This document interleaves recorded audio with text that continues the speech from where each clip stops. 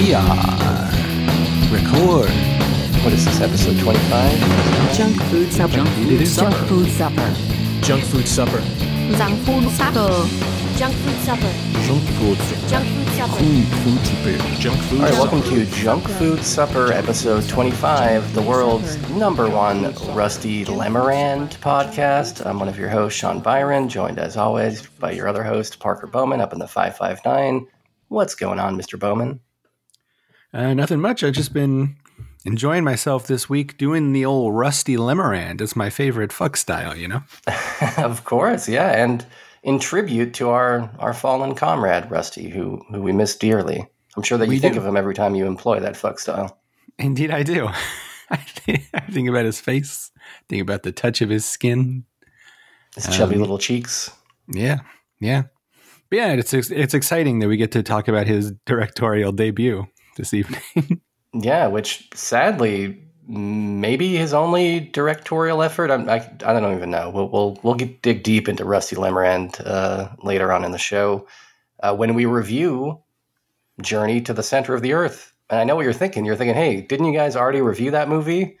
And the answer is yes. We reviewed it probably 10 times already, but we're doing it again because they made another one in the year 1989 that is kind of a semi-sequel to Alien from LA. We'll talk all about it.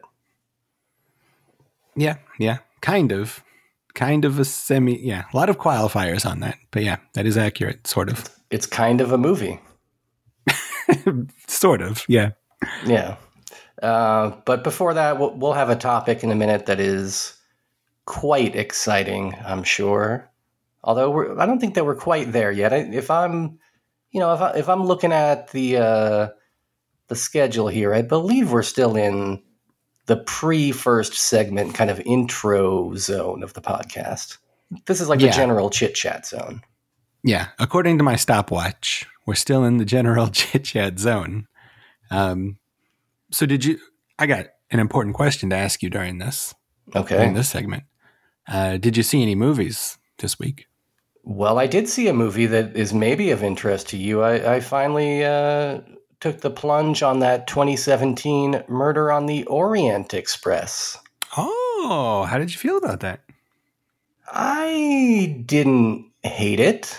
I was reasonably entertained for a couple hours on my couch. What I realized while I was watching that is that I don't like that mystery at all. I had seen the 1970s movie, and I think I liked this movie better as a movie, like filmmaking wise. But I don't like the mystery. Like the reveal of that mystery, I think is like the #1 least satisfying conclusion to a mystery that kind of snubs its nose at all of the things that I want a mystery to deliver to me. And maybe that's the point or something, but I just watch it and I'm like, well, that's not a cool whodunit. That's like a really stupid twist in my mind.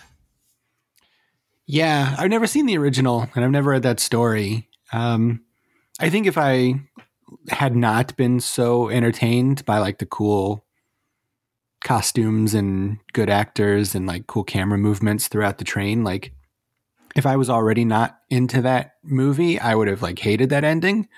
But because I was just going with the whole thing when it got there, I was just like, all right, that's fine. Whatever's good. Yeah, there's some nice camera work in there. It is kind of bogged down by some crummy CGI here and there, but I guess that's how you make movies now. But yeah, it looked decent overall. It's just kind of fun to be on a train in a snowy environment and solving a mystery with some, wacky characters. That's fun. I will say though, like you cast a whole ton of great actors and then some of these motherfuckers have like one line of dialogue. Like I think Willem Dafoe's in this for what, like a minute? Yeah. Yeah. Well, he's in like all of it. Like he's walking through and he's like there. He just doesn't have a lot to do. But I mean, I'm cool with that. I'd rather see Willem Dafoe than not see him. Sure. Yeah, I guess if given the opportunity to see him, I'll take it. But I've heard that the next one is going to disappoint me. Yeah, the second one's my least favorite. It's if you didn't like the CG in this, then you probably will have a less good time with the next one because it was filmed during COVID. So there's a lot of a lot of like green screen acting, like a lot of, hey, we're here in Cairo, but they're not, kind of stuff. So you might not like that. I think the third one's the best. Third's my favorite by far. Okay, well, I imagine I'll get around to it eventually. Yeah, they're fun. I'm glad that somebody's making movies like that still, where it's like a real movie. It's exciting. Yeah, well, instead of just being like an adaptation of, oh, wait, it is an adaptation of an existing property. Well, yeah, I mean, it's a book, though. That's fine, Yeah.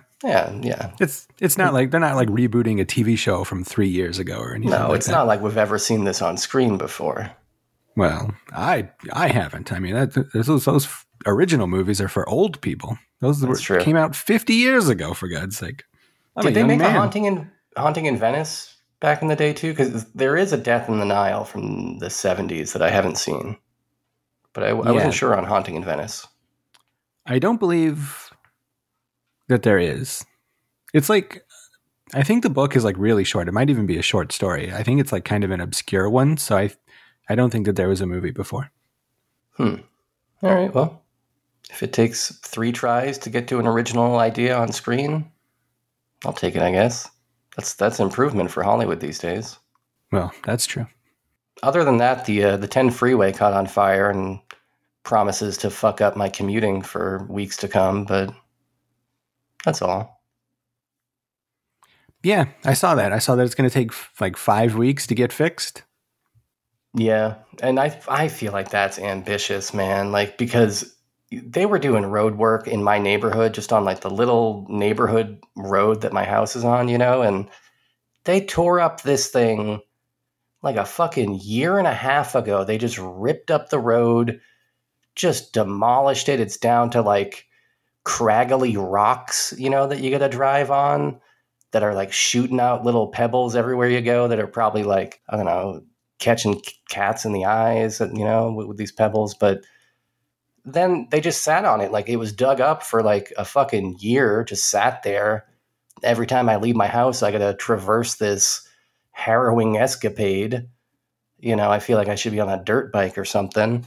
Mm-hmm. And then they put it back together, and it's worse than it was before. Like, it's all like patchy and weird. I'm like, what did you, and nobody even knows what the hell they did. I'm like, what were you even digging for, you guys? You're looking for gold under my tar? What's going on? Mm-hmm. Yeah, I'm not too familiar with the situation. Like, where is this stretch of highway at?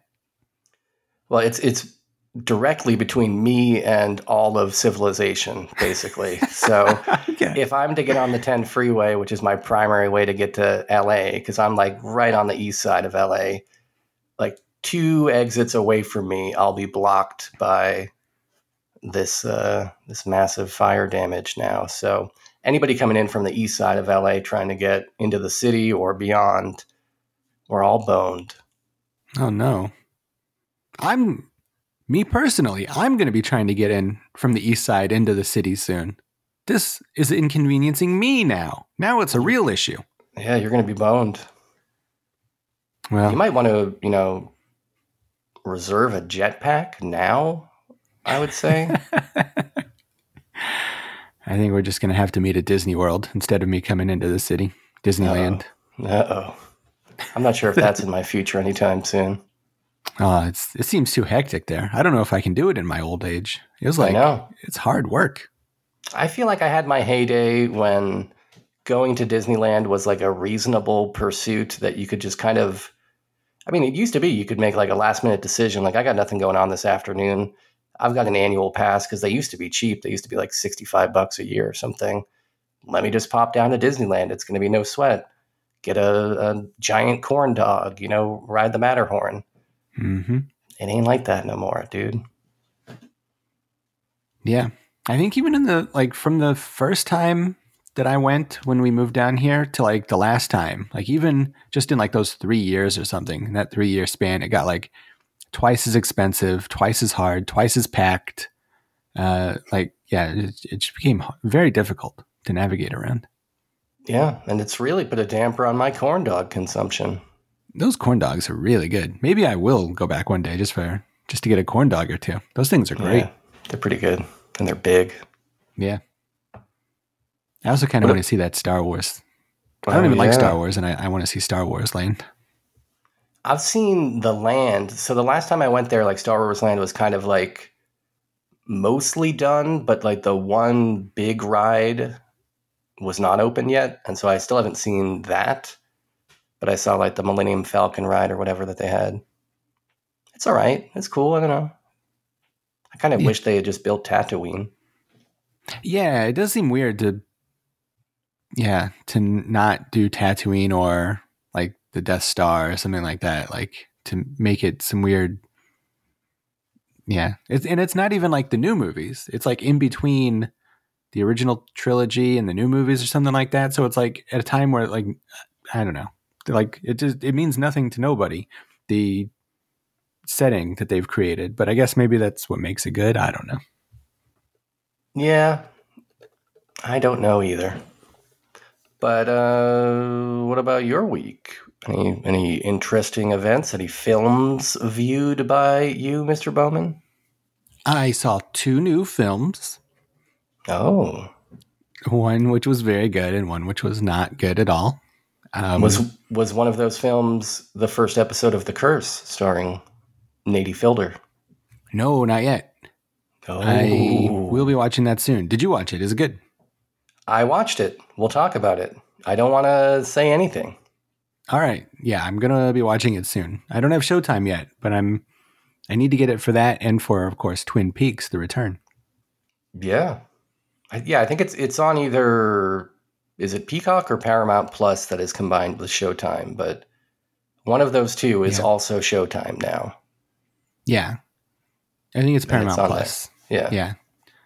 Which is just real great. Like all these streaming services are just like folding in on themselves. Like Hulu and Disney are combining in the next couple of weeks, and those two combined. And yeah, we're just going to be left with 2 streaming services soon. It's going to be great. It's going to be just like cable. I was scrolling through my Apple TV apps last night and noticed that not only do I still have the HBO Max app installed that says HBO, and I'm proudly trying to maintain it, hope it doesn't auto update to the one that just says Max, but I've also still got the old WWE Network app installed on my Apple TV. Kind of proud of that. Yeah. Well, you use a VPN, right? So you can still access the good actual WWE network where you can like type in things like Mick Foley versus Terry Funk 1988 and get that match. Oh, really? I didn't know that was available to me. Yeah, because that version is still the version that's used in like Europe and like Australia and things like that. So if you're using a VPN, you can still get the good WWE network. But yeah, if you're using it on Peacock, it fucking sucks and it's hard to find anything. It's worthless, But and you have to the, watch a bunch of ads. the VPN's not going to get me the original New Jack music, though. It might. I'm not sure how Oh, that god technology damn. works. Yeah, check this out. But no, the movies I watched were the new David Fincher movie, The Killer, which is Oh, speaking of original properties never seen before on screen. yeah, that's never been seen on screen before. Well, except for the John Woo. It's not based on the same thing. Oh, it's not? I don't think so. I thought this was isn't John Woo a producer on this? Not that I know of. This is based on like a French comic book. I would be very surprised if this had anything to do with John Woo because it is not action packed. It's like a very like taut thriller. What the hell? Why did I think this was Woo related? Yeah, it's not. It's not at all. But you liked it? I liked it quite a bit. Yeah, it's very I don't know. It's like very Finchian, you know. It's like very like methodical and slow, and takes its time to do a lot of stuff. There's also a lot of like Hitchcock homages, which I like a great deal. Wait, so there is a new John Woo The Killer remake coming to Peacock soon. They shot it already in France. How strange. This movie also took place in France, partially. Does it really? Yeah. Is this not the same movie then? What the hell is going on? How odd. Yeah, no, there was not a single dove flying in slow motion in this movie, so there's no John Woo at all. No influence that I could see. Interesting. Okay. All right. Well. Yeah, it's on Netflix now. It's very good. And then I also saw The Marvels, the new Marvel movie that's in theaters, and it was not great at all. So is this officially the end of Marvel as we know it? I don't know. Like, I mean, it's like that's like the very like reactionary like take that's going around the internet is like, oh, this is Marvel's first bomb, so now it's like officially over. But it's like Guardians of the Galaxy 3 a couple of months ago made $1 billion. A year ago, Doctor Strange 2 made $1 billion. Spider-Man 3 made $1 billion like last year. Like there's been a couple of bombs, but I don't think it's like over for them. All the TV shows suck though. Like that's over for sure. And I think they have only got one movie announced for next year, right? It's just Deadpool 3. Yeah, that's true. Which hopefully that gives them time to like get their shit back together. But yeah, there's only one movie next year. Everything else has been pushed back like years and years because of the strikes and COVID and stuff. So hopefully they take time to actually write these movies and like care about them and like not just crank them out and all that. So we'll see. But yeah, Deadpool seems fun. I like Deadpool. He's a nice character. So we'll see how that goes. But yeah, this one was not good. It was better than the first Captain Marvel for sure, but it's just kind of a boring character. Yeah. Well, sorry your superhero adventure didn't pan out the way that you wanted it to. Yeah, well, I kind of assumed it wouldn't be great, but so I wasn't heartbroken or anything. And I was still flying high from The Killer. You know, I was like, man, yeah, that Killer movie is great. I was just thinking about The Killer most of the time in the theater while watching the Marvels, so it worked out. Would you say that Fincher is back now after that piece of horse shit Mank that he made? Mank was pretty bad, yeah. I would say he's back. But I mean, when you've only made like one bad movie, that's a good batting average. Fincher's he's still good. I'm not going to hold one bad movie against him. You love Alien 3. Alien 3 is pretty good. I mean, if Alien 3 is your second worst movie, you're a pretty good director. Yeah, I think that's fair. Yeah, it's spooky. It's a spooky movie. I like that one. Well, do you like segments? I love them. Now, if you couldn't tell, that was the transition out of the general chit-chat into the segment zone. Mm-hmm. And it just feels different in here in this segment zone. Yeah. It's we need like some echo effects or something to let people know when we're in the segment zone. In the segment zone. Anything can happen in the segment zone. So what kind of I guess I should introduce the segment. This is my what kind of segment do you have planned for us this week? Well, this segment, because we're celebrating our historic 25th movie on Junk Food Supper, I thought it would be cool to have a look back at movies we talked about previously and create a kind of canon, a ranking, an official show ranking of the first 20 movies. Yeah, which I think we will have to continue to add on to. So, 20 movies from now or 25 movies from now, something like that, we'll rank again. This will not be the last time that we rank. Yeah, got to keep them all ranked. And then by the time we hit 1,000 movies, we'll sit down and rank all of them together. Just so that we're official here and everybody knows top to bottom which of the movies we reviewed are the best to worst, which I think will be very helpful for people. Yeah, I mean, you don't want to just waste time attempting to watch all of the garbage that we subject ourselves to. You get a cherry pick for only those choice flicks, Mm-hmm. So I think the way we're going to do this is we've got our rankings of these movies on Letterboxd, our star ratings, and we're going to average them together. My star rating and your star rating. And then that'll kind of give us a good idea of where these movies slot in to the top 20. But I think that there's wiggle room, right? Like if the math seems wrong, we can fight about it. Like If yeah. if Top Hat seems like it's too high, we can we can whittle it down there a little bit. Well, and there's also the issue of we're going to end up with a bunch of ties, just the virtue of there's only 2 votes going into this, and then we're dividing it by 2. A lot of these are going to land at the same exact. I mean, they might all just be 2.5, across the board. So we'll see, but that is possible. Yeah, you rank higher than I do, so our ranking systems. I think generally, maybe not anymore. Yeah, maybe probably. Historically, I think that was the way, but I think because I always bring that up, maybe you're a little self-conscious about it, so maybe your rankings. I've noticed you ranking things a little bit lower these days. Not just show stuff, but things in general.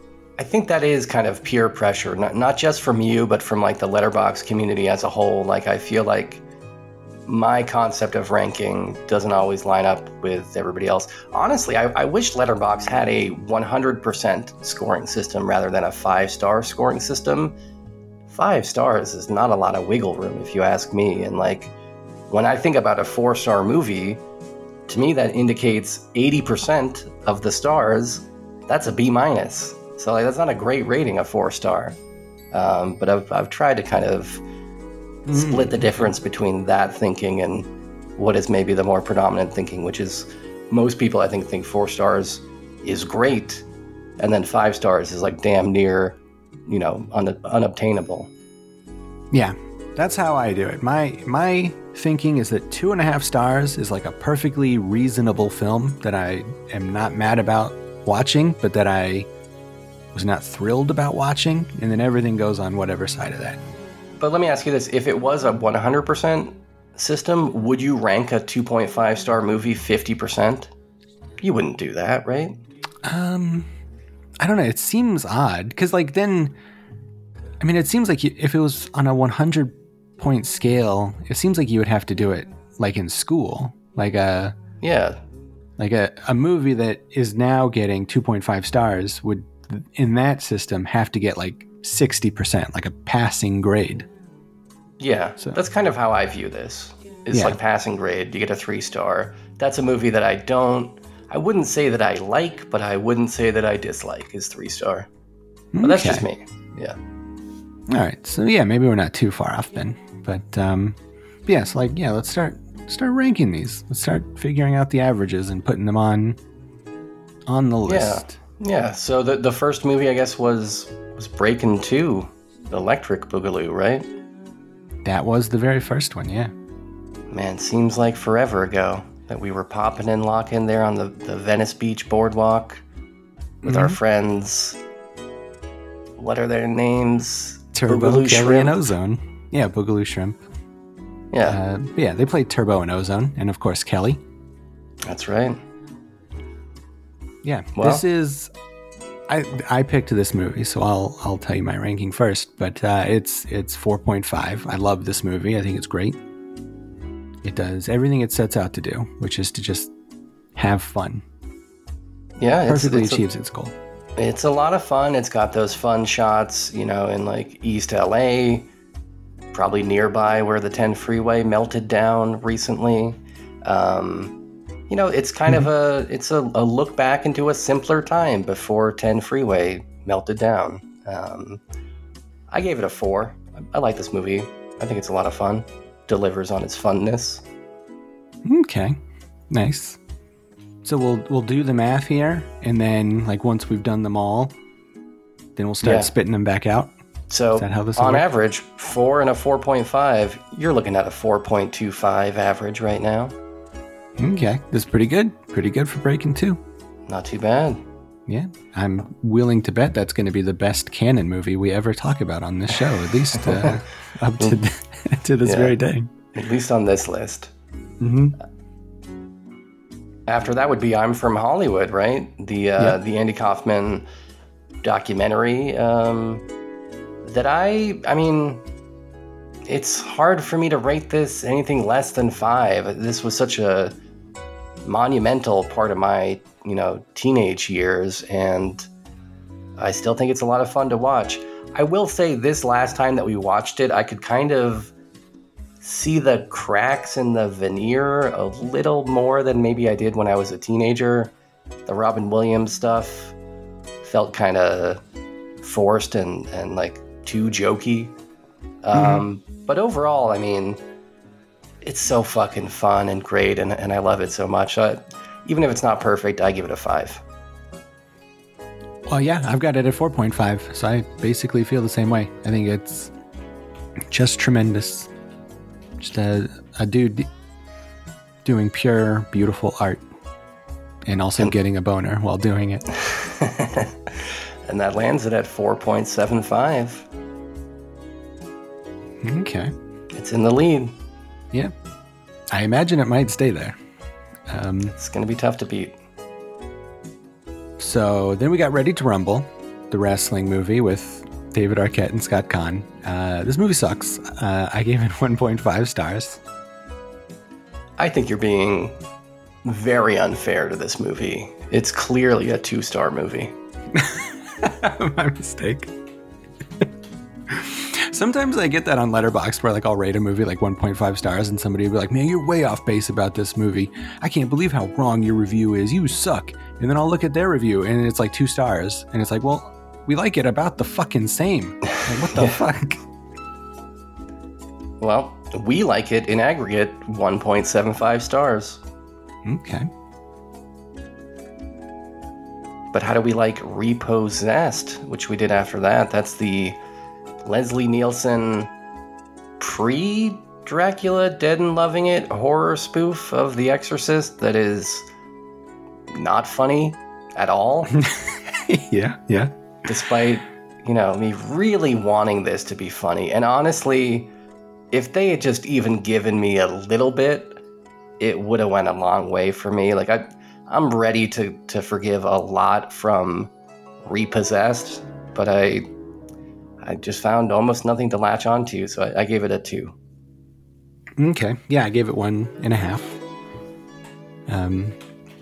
It was pretty bad. Apparently it has a very similar plot to the new Exorcist movie. Like, there's a joke in Repossessed where, like, all these different religious figures come together to do an exorcism on Linda Blair, like you've got like a witch doctor and a rabbi and a priest and all this stuff. And apparently that happens in the new Exorcist, but for real. Like, they're trying to make it dramatic. And that sounds very silly to me. Maybe they were big fans. Could be. The only fans. Yeah.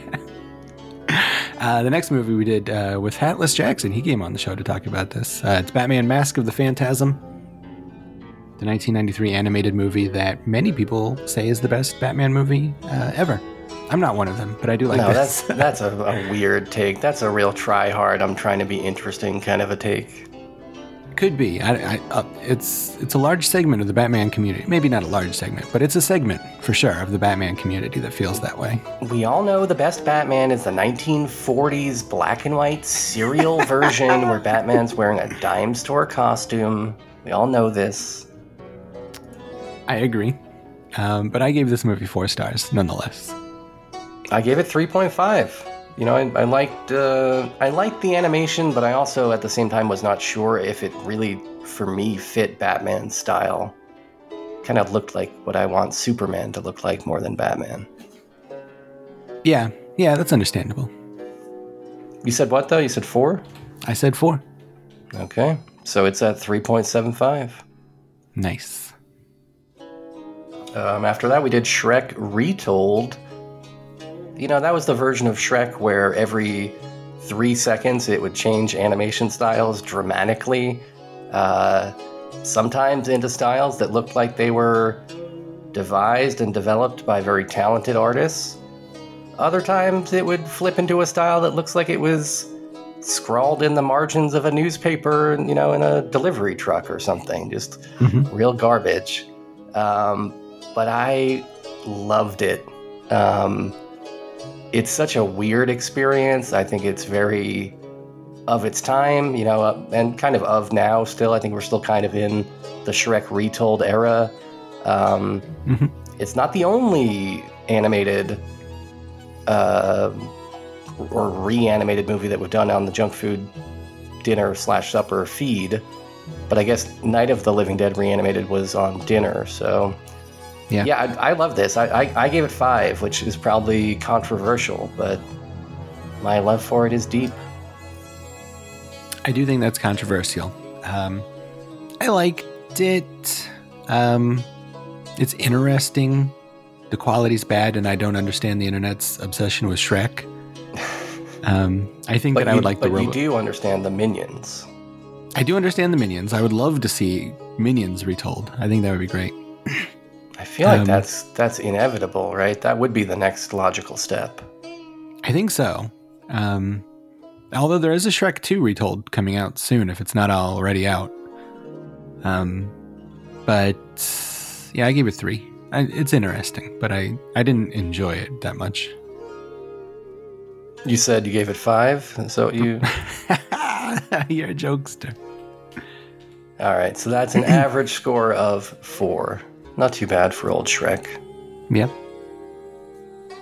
The next movie we did, which continued anime, was The Aqua Teen Hunger Force Forever Plantasm, the new Aqua Teen movie that came out last year. That started the reboot. I think there's a new season out now that I haven't watched. This movie was fine. I gave it 3 stars. It was okay. Anytime Aqua Teens are on TV, it's good. But this wasn't great compared to other Aqua Teen stuff. Well, congratulations. That is the first time that we've matched. Ding, ding, ding. I also have a 3 for an average of 3. I don't remember anything in this movie. I just remember I watched it. It didn't piss me off, I don't think. But I also barely remember anything about it. After that, though, a movie that I do remember pretty well, Badlands. Inspiration for one of your favorite podcasts. Mm-hmm. Probably inspiration for a number of your favorite movies, if we looked into it. Certainly. Just a seminal spree killing movie. We wouldn't have your Natural Born Killers without your Badlands. And for that and for its just kind of odd beauty, despite it being so grim, I love this movie. I gave it a 5. Yeah, I like this movie a lot. The score is great. True Romance, one of my favorite movies ever, stole it. And I respect that. I gave it a 4. I liked it a lot. I think it's a very good movie, but it was it's a little impenetrable. I probably will like it if I watch it a second time, but it's a very cold movie. It's hard to get into on your first watch, perhaps, but still very good. 4 is a very good rating for me, personally. Yeah, and 4.5 is a pretty good average. Yeah. Speaking of 4.5, that's what I gave to Don't Look Now, which is that beautiful, haunting Donald Sutherland movie directed by Nicholas Roeg that takes place in Venice and is about a man obsessing over his dead daughter. I love this movie. I think it's beautiful. Every time I watch it, I like it more. I'll probably end up rating it 5 stars one day in the future. It haunts me. It haunts my dreams. Well, but much like your opinion of Badlands, I feel like my opinion of Don't Look Now might improve on a second watch, but the first time I watched it, I was a little bit underwhelmed. I did like it, but maybe it had just been hyped up a little bit too much for me. I ended up rating it 3.5. Okay. That's a good score. Yeah. I'm not mad at that. But after that, we had Top Hat. We all love Top Hat. This is one of the best from Fred and Ginger, an on-screen duo that this on-screen duo, Bowman and I, are just, wild about, both of us. Mm-hmm. I know that you didn't love it. Hopefully you didn't go too low on it. I gave it a 5. Fred's my guy. I love that guy. Where did this land? Not too low at all. I gave it a 3. I liked it. Wasn't to my taste completely, but Fred Astaire's kind of a nerdy fellow. I like my guys to have a little bit more muscles, as we'll talk about in the next movie. But yeah, I don't know, it was fun. There's some cute parts. There's some good, that finale was good if I remember. There's some good musical numbers and stuff. So 3. I gave it 3. I like it. Yeah.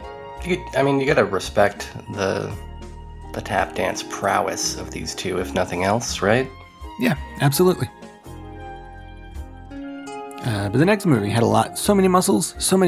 Step Up All In, which I think is the 5th Step Up movie, and I feel like the most accessible, maybe. Maybe the one with the best dancing. I'm not sure why I picked it over 2. 2 is, I think, pretty universally beloved as the best one, but so maybe I made a mistake there. But I liked the Las Vegas setting. And I thought that you would like the roller coaster tap dancing scene. That's basically why I picked it, just so you could watch that scene. But I give this movie 4. I love these movies. I'm just a sucker for Twitch and his dance moves. So, what did you give it? I gave it a 1. This was my least favorite movie of all the JFS movies that we've done so far. I liked that little... What was it called? Was it called breakdance? Like the kind of carnival ride that they were dancing on top of? I liked the ride. It looked cool. But these motherfuckers barely danced. Like, these guys got to go back and watch Top Hat, learn about some real tap dancing prowess. Instead of just, I don't know, they're like out there shaking their hips and winking at camera. I don't know how these kids are dancing. Well, they're doing a lot of good dancing. These are great dancers. You said what rating was yours here? I gave it a 4. You gave it a 4. Okay. Sitting at 2.5. It's not looking so good for Step Up All In. It's currently the lowest rated. Well, I can't imagine that'll stay with some of the ratings I've given coming up, but... Yeah, you've been positive so far for most of this stuff. You know, It seems like we've had a good run here in the first 10-ish movies. Yeah. Will it continue? Things went from good to great, right? Absolutely. The next movie, I believe, was one of your picks, though, so I'll let you introduce it. Well, it's The Good, the Bad, and the Ugly, right? Yeah. Which is, I mean, if you rate this lower than 5 stars, I think you're a goddamn maniac. So you tell me, how you feeling, punk? Are you a goddamn maniac? Well, I do want to say, recently Martin Scorsese went on record as saying that the movie Birdman is better than this movie. Are you serious? Which makes me not ever want to see any of his movies ever again. Wow. Totally insane, man. He says weird things lately. Yeah. I gave it 4.5. I like this movie a great deal. That's insane. You are a maniac. It's a little long. It's a little long in the tooth. No. It could be 6 hours. It's never long enough.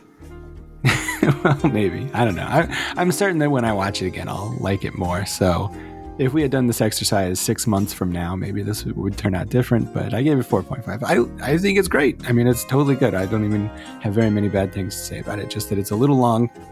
And that my least favorite out of The Good, the Bad, and the Ugly gets the most screen time, and so that's kind of not great. But that's really, I mean, outside of that, it's like a masterpiece. So you're saying that Clint Eastwood is your least favorite? No, Tuco is my least favorite. Really? Okay. Yeah. All right. Weird. That's a weird take. Is it a weird take? I don't know. I mean, Clint Eastwood's great, and I think he's a fan favorite. Is he? I don't know, he's a little too silly. I mean, he's great. I like him. He's just my least favorite of the 3. Well, I think we got to review Once Upon a Time in the West at some point. So I think so. I'll try to make that a reality as soon as we're done journeying to the center of the earth. So whenever that 3 years from now. Yeah.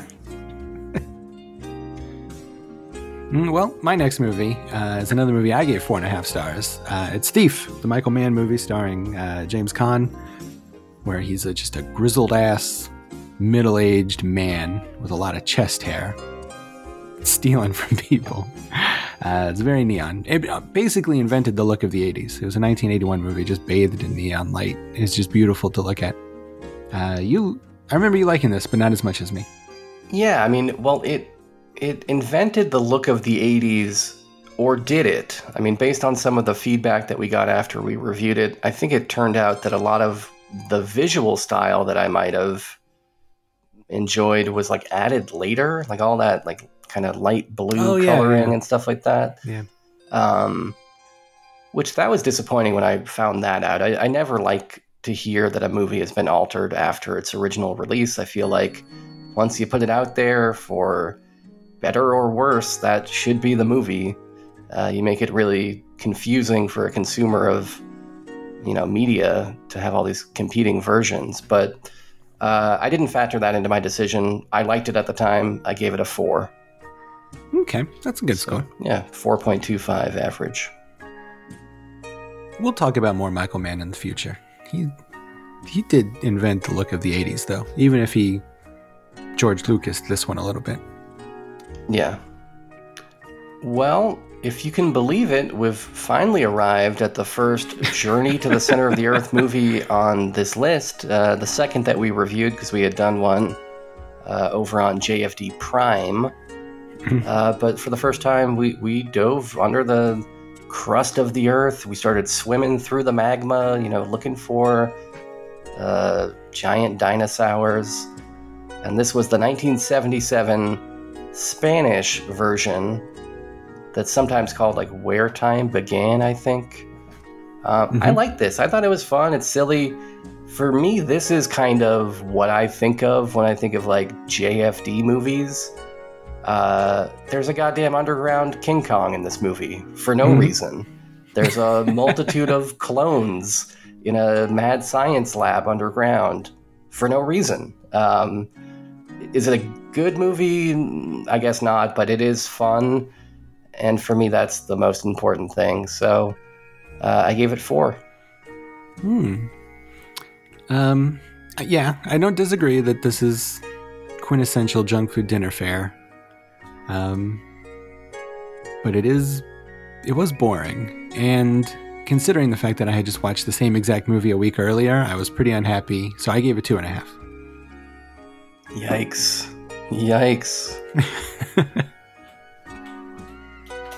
That's a 3.25 average. That's way too high for that movie. But then we come to Shin Kamen Rider, the Hideaki Anno film from this year.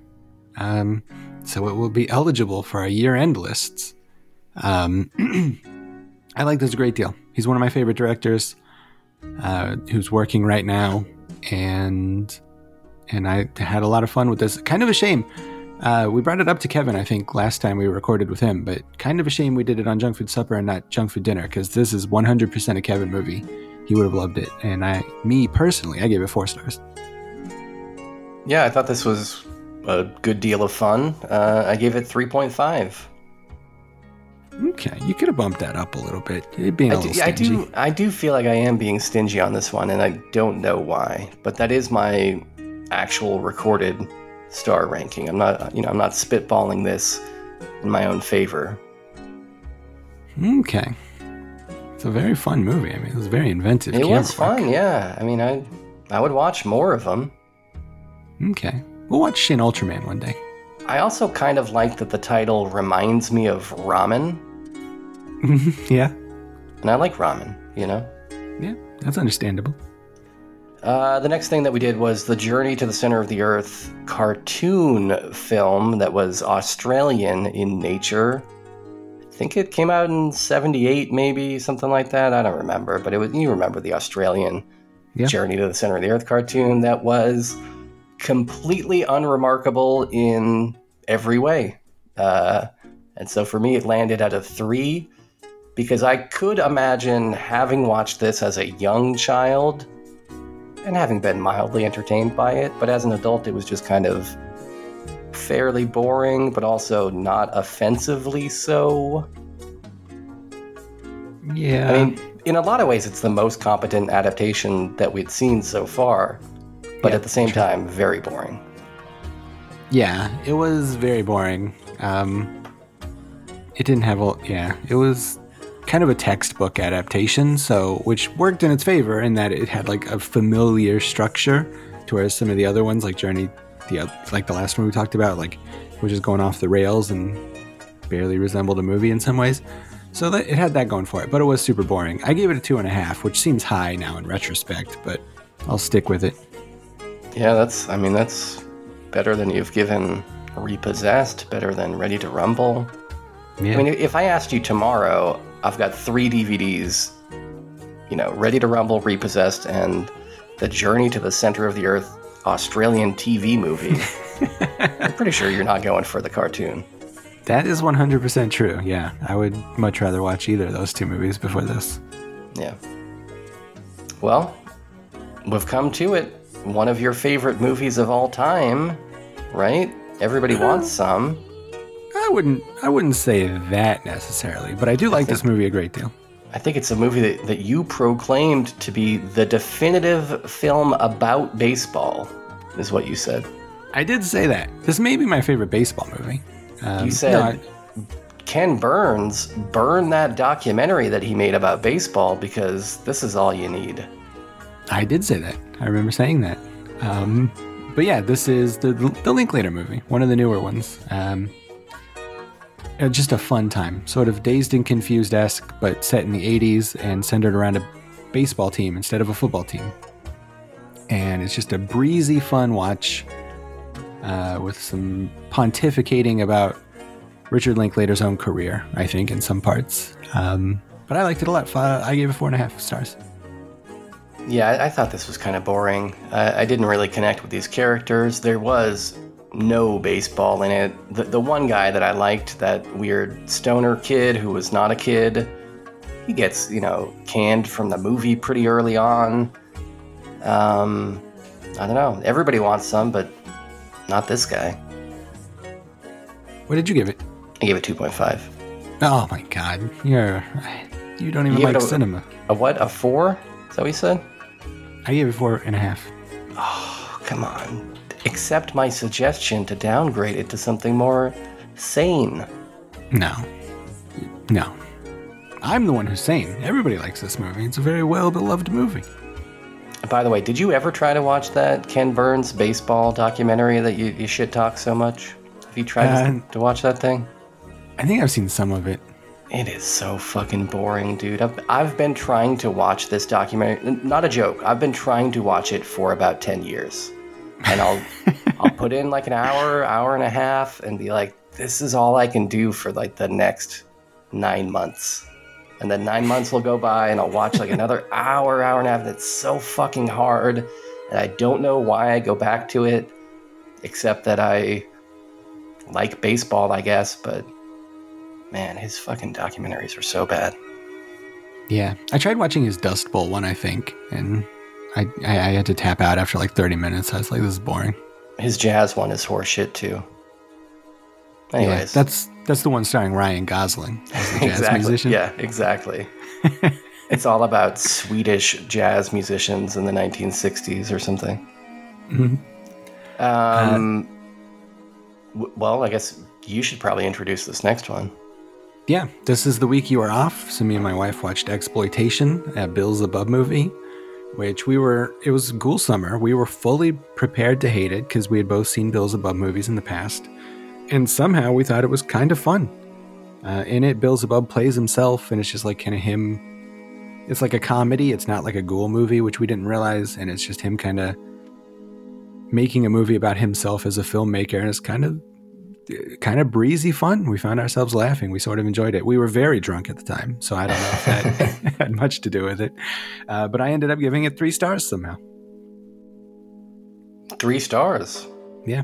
I feel bad qualifying it. I gave it 3 stars. I'm owning it. I thought it was an enjoyable Bills Above movie.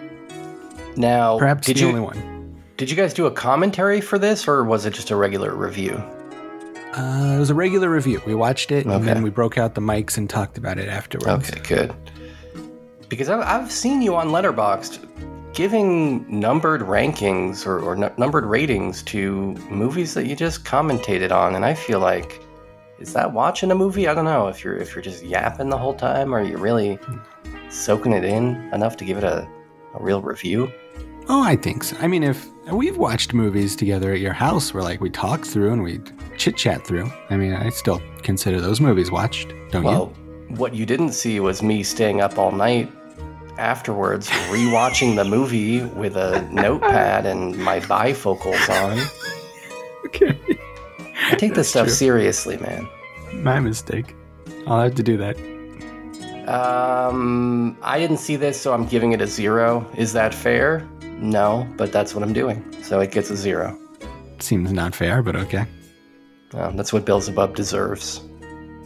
But the next pick, a movie that we all remember watching, because in fact we all did watch it. It's Alien from LA, which, yes, is a Journey to the Center of the Earth movie, despite its title. And for that reason alone, of course, I love it. I didn't hate this. You know, after this week, I think we've found that there are much lower depths that canon films adaptations of Jules Verne novels can sink to. So, in retrospect, this was kind of a masterpiece, but at the time, I was just kind of mildly amused by it and enjoyed looking at Kathy Ireland in high pixels for 90 minutes or whatever. So I gave it 3.5. 3.5 for this movie. You think I'm overselling it? 100%. Let's see what the average rating is, just out of curiosity. Well, 2.4 is the average on Letterboxd, which still seems a little bit high, but it does have 2% of the ratings for this movie are 5 stars for somehow. Kathy Ireland fans, I guess. Yeah, this movie is an abysmal mess. It's incoherent, poorly made, and it just skates by on the fact that they had just enough production value to make a cool set. I gave it 1 star. It's a chore to watch this film. It hurts. It hurts your eyes. Damn. Probably, I think this is my least favorite movie of everything we've done so far. Not including things that came after this, right? Yeah, just up to the first 20. This is my least favorite. And then the final movie of the first 20 would be the often requested, although I will say, met with very little fanfare once we did finally review it. Cherry Falls, the movie that one guy was insistent that we do for about a decade when I was too busy trying to watch Ken Burns baseball instead. And then we finally did it. As I mentioned on the review, I saw this in like an overnight movie marathon kind of a setting, and I had never heard anything about it before. And so just that kind of initial shock of being like, oh, there's like a medium-ish budget slasher movie from, late 90s, early 2000s that I had never even fucking heard of. I was kind of, enamored by that surprise. On the rewatch, I didn't love it as much, but I still think it's a pretty fun movie of this type. And if you go back to a lot of these late 90s, early 2000s slashers, they're mostly total horse shit. Like, almost everything that came out after Scream, in the wake of Scream, is pretty bad. And this one's not. I don't know. Like, it had some moments. So 3.5 for me. Yeah, I think that this is one of the only movies that came out after Scream that actually took the idea of doing some sort of meta deconstruction of the genre to heart. A lot of them didn't. Like, I Know What You Did Last Summer didn't, and like urban legend stuff didn't. But the premise of this movie is that there's a serial killer killing all the virgins in town, which is an interesting kind of take on the slasher genre where, if you have sex, you die. That's generally the rule. So it inverts that. It doesn't do anything with that. That's just the premise, and then they ignore it completely for the rest of the 90-minute runtime, essentially. But yeah, it's fine. I mean, I think that if the real version of this movie ever comes out with the actual violence and sex in it, then it will probably be a lot better. But this movie got chopped up and released on cable TV, so it's kind of like a PG rated movie about sex and violence, which you don't want to see. I gave it 3 stars, though. It's still kind of enjoyable, and it's an interesting curiosity. All right, yeah, I think that's fair. It definitely was a little bit neutered, but still kind of an interesting movie. But I think that is all 20, so we do now have an official, subtotal here that we can go through before we come up with our finalized ranking. Okay. I sent you a link there. I don't know if you clicked on it. Let me take a look. It's a Google Doc we've got here. Yeah. Okay. I tried to open a Yahoo doc, but it said that that's not a thing. So which column? The blue the columns, yeah, F there. Okay. All right, so I think mathematically, I'll write this down here. Mathematically, exploitation is at the bottom because you cheated and gave it a 0, even though you didn't see it. Yeah, but I think just- that's completely fair. I think that you would have easily given this movie half a star if you had seen it. So I this is a little rude. It's 0, you can't even give a movie 0 stars on Letterboxd. What happens if what happens if I do bump it up? Okay, now it's tied with Repossessed and Ready to Rumble at 1.75. In that case, I would still say it's got to be the worst of those three. Okay, that's fair. At least now we've used the math correctly. I'll take it. We can put exploitation at the bottom, even though it's definitely better than Repossessed. But we'll take in all the rest of Beelzebub's over his filmography into account here, because it's bad. So yeah. These next two then, 1.75 for Ready to Rumble and Repossessed. I think Ready to Rumble is better than Repossessed. I agree. Okay. That's easy. Right. Yeah. Easy peasy. 2.25 for Alien from LA. So that's just math. That's next. That's number 18. Yeah. That works for me. And then I guess the math says that Step Up All In is next. Which, that's fine. I mean, 17. Or, what is that? Number 16, 17. That's fine. That's cool. I'll take it. I guess it's not in your wheelhouse. That's the best I can ask for. Then we've got the Journey to the Center of the Earth cartoon with 2.75 stars. Seems very high for that movie. That movie, I really should have rated that lower. I feel bad now. I messed up. I was being too generous to that movie, but fine. And then we got 3 stars for Aqua Teen Hunger Force. No other 3-star movies, so I guess that it slots easily into number 5. Or 15, rather. Then we've got the 77 Journey to the Center of the Earth and Cherry Falls tied. I think Cherry Falls is better. I kind of disagree. Really? Cherry Falls has very few underground King Kongs. And Journey has at least one. Does Journey have Jay Moore, though? It has very few characters in drag.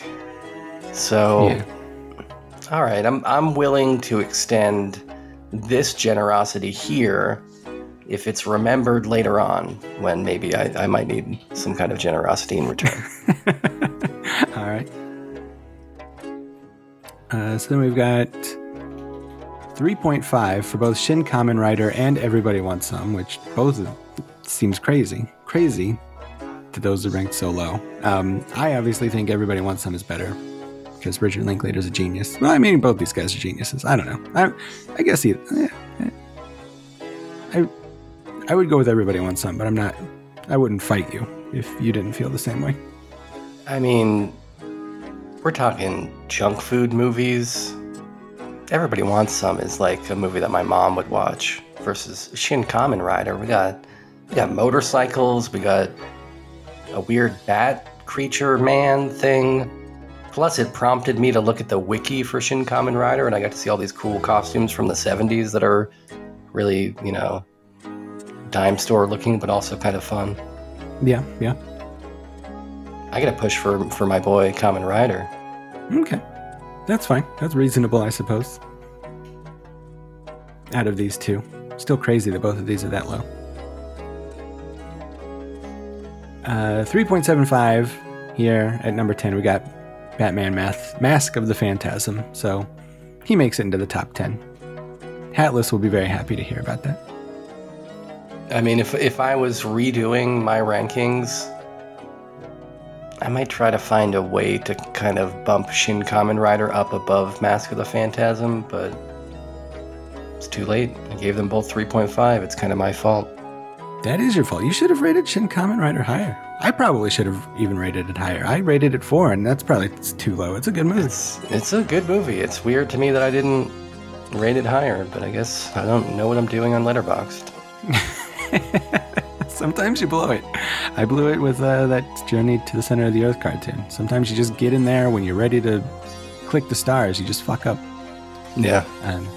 Just like you did with Top Hat, which apparently you gave a fucking 5-star rating to. So okay, I think you were right though about like our strategies on rating here, because I gave 5-star ratings to movies, and I don't think you gave any. You gave 0. Yeah, none of these stars are 5 stars for me. So so the way you rate skews this a little bit towards the movies you like, but that's all right. That's how it goes. But yeah, so we've got Shrek Retold, Don't Look Now, and Top Hat here. Don't Look Now is easily the best of these movies. Like,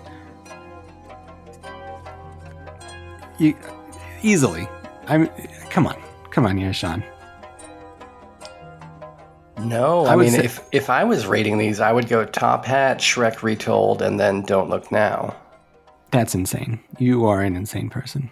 Shrek Retold. Don't Look Now 3.5 stars versus 5 for the other two. 5 for Shrek Retold? Yeah, it's a 5-star movie, man. They got Donkey. It's got Donkey. This is insane. The way you rate movies.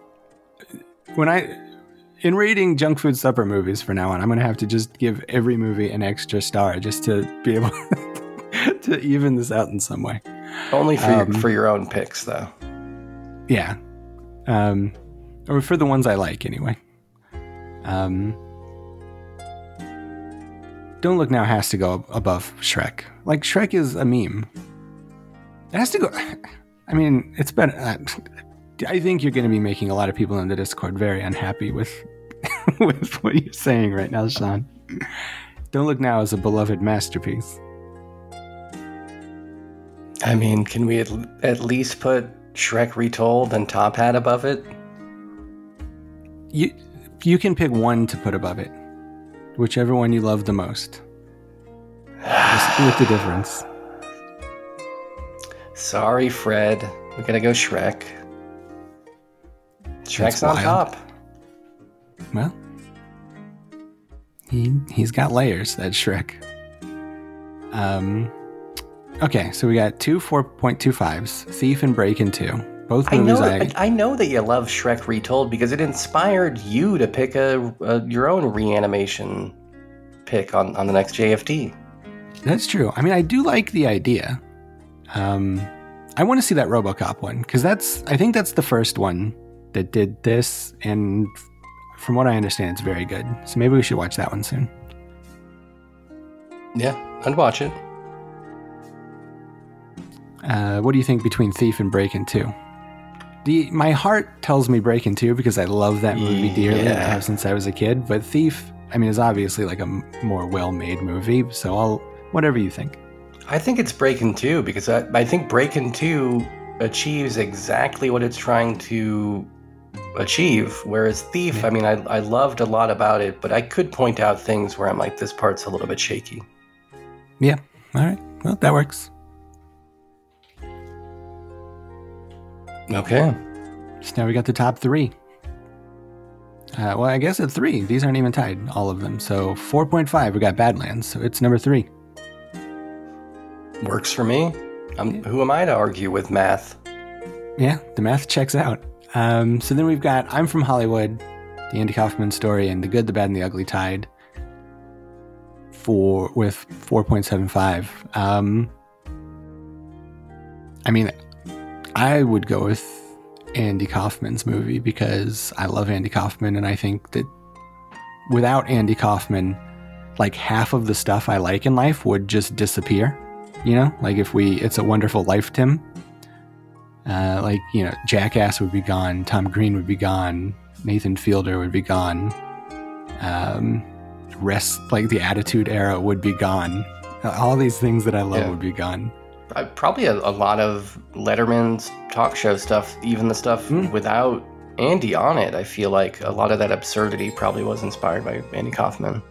True, yeah. And then without Letterman, there's no Conan. So much but of on the what... flip side, I mean, are we saying that The Good, the Bad, and the Ugly is not responsible for any great works of art that probably came after it, directly inspired by it? I mean, our very own segment, The Good, the Bad, and the Weird, as we call it these days. And sitting here in the segment zone where I am currently, I gotta give respect to segments. And so I think The Good, the Bad, and the Ugly, inspiration for a legendary podcast segment must be recognized. You think it's better... Like, just imagine in your mind Andy Kaufman rolling into Memphis, a packed arena, and telling everybody there that he's better than them because he's from Hollywood and he has brains and he has money. And he knows how to use soap. Yeah, it's so beautiful. It's so beautiful. Like, it's ground zero for everything good in the world. Yeah. But it's also the source of endless frustration on my part that to this day I'm still not able to find much footage of those actual matches that he had down there in Memphis. I mean, there's the stuff in the documentary, and that's mostly it. And it's kind of a bummer because a lot of that stuff did air on television back then, but much like everything that ever aired on TV, it didn't get saved properly, I guess. And so I'm just endlessly frustrated, for all time that I'm limited to what's in this documentary. And it's probably 75 minutes long. Well, I think that's a good argument for it being a masterpiece. It's like, if you want to see Andy Kaufman doing this stuff, here it is. Here is the only place you can see it. Whereas The Good, the Bad, and the Ugly, there's a lot of footage. Like 100% of the footage that was shot for that movie, you can see in the movie. It's all there. Yeah. Whereas I'm from Hollywood, so much of it's gone, like sands through an hourglass, and we have this one beautiful documentary to show us what it was like. I think that makes the movie better. I don't disagree. And sometimes that's enough to put a segment to bed. And so I think I agree by virtue of exhaustion. Yeah, why not let Andy Kaufman top the list? That works for me. I like the guy. Okay. Luckily, I mean, this segment is a little long, but luckily we will have absolutely nothing to say about the movie here in a minute, so it'll even out. Yeah. So just to run it down, here's the canon, the official canon. We'll probably post this on the website or the Patreon or in the Discord or something too. The best movie we've ever done, I'm From Hollywood, the Andy Kaufman movie, followed by The Good, the Bad, and the Ugly, Badlands, Breakin' 2, Electric Boogaloo, Thief, Shrek Retold, Don't Look Now, Top Hat, Batman Mask of the Phantasm is number 10, rounding out the top 10. Then Shin Kamen Rider, Everybody Wants Some, Cherry Falls, Journey to the Center of the Earth, 1977, Aqua Teen Hunger Force, Phantasm, Plantasm, my mistake. Which, that has to be a reference to Mask of the Phantasm, right? Maybe it's not. Maybe. I don't know. It's a very famous animated movie. But Journey to the Center of the Earth, the cartoon, Step Up All In, Alien from LA, Ready to Rumble, Repossessed, and Exploitation. That's it. That's the canon. Official. It's official. Yeah. Can't argue with the math, except for in the cases where we did. Yep. Make your own lists, though. Post those in the Discord. It'll be fun to see other people's lists. So yeah, all right. It's official. That is official. We'll bronze it. We'll put up a statue in our office. But we're going to take a... Oh, wait. Actually, we have a voicemail. Oh, we have a voicemail? We've got a voicemail. Here it is. Live from New York, it's Mr. Brian. Brian. Here. Ladies and gentlemen, Brian calling in New York.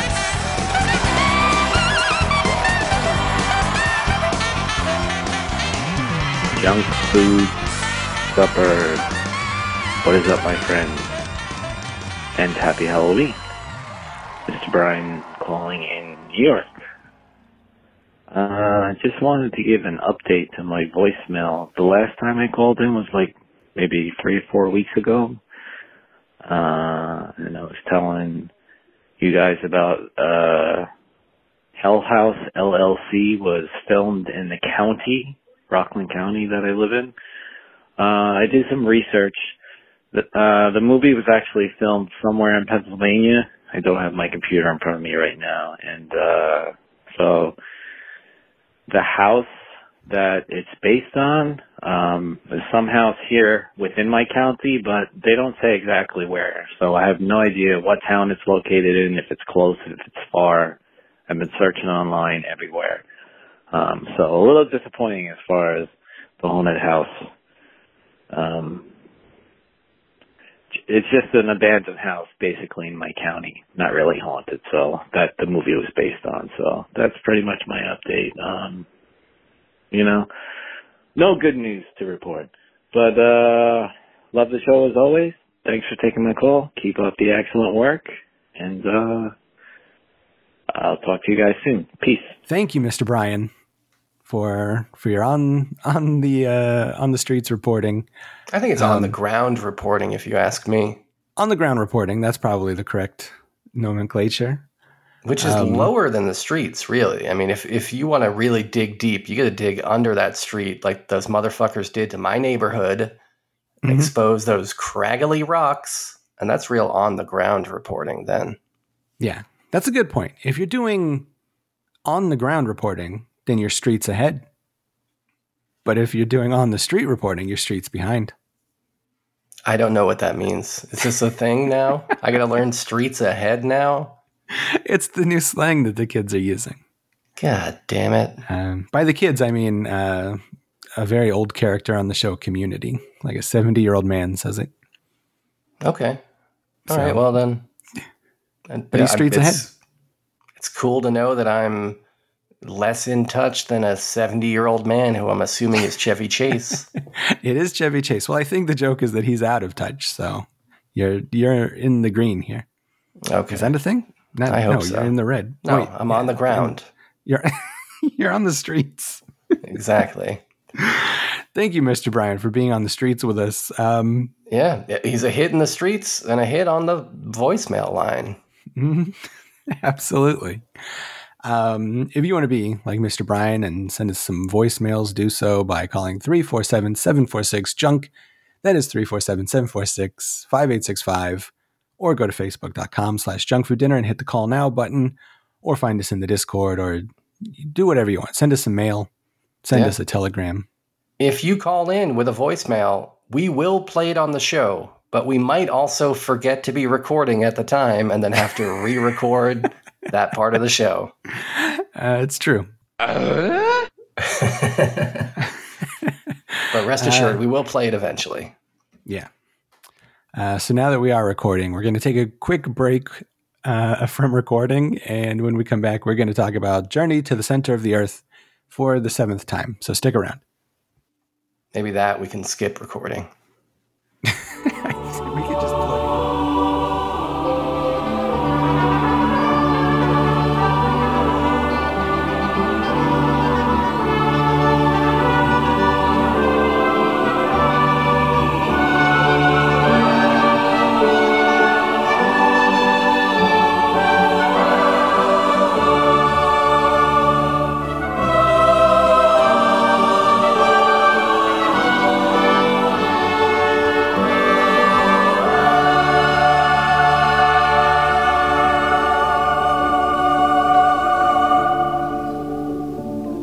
Hawaii. Here, an incredible adventure awaits a young girl with an unusual job. I'm a nanny to a dog. Well, dogs need care too. And two brothers with a taste for excitement. Together, they will take a journey to a place they never dreamed existed. A journey beneath the surface of the Earth. Richard, Christina! And beyond their imaginations. A journey to the center of the Earth.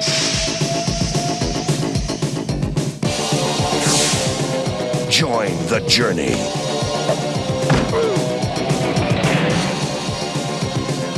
Journey to the center of the Earth. Welcome back to Junk Food Supper. I almost said Junk Food Dinner there. That would have been quite a faux pas, but welcome back to Junk Food Supper. The movie that we're reviewing this week on the show is Journey to the Center of the Earth, the 1989 version. This is sort of a sequel to the 1988 film, Alien from L.A., both of which are very loosely based on the original novel by Jules Verne.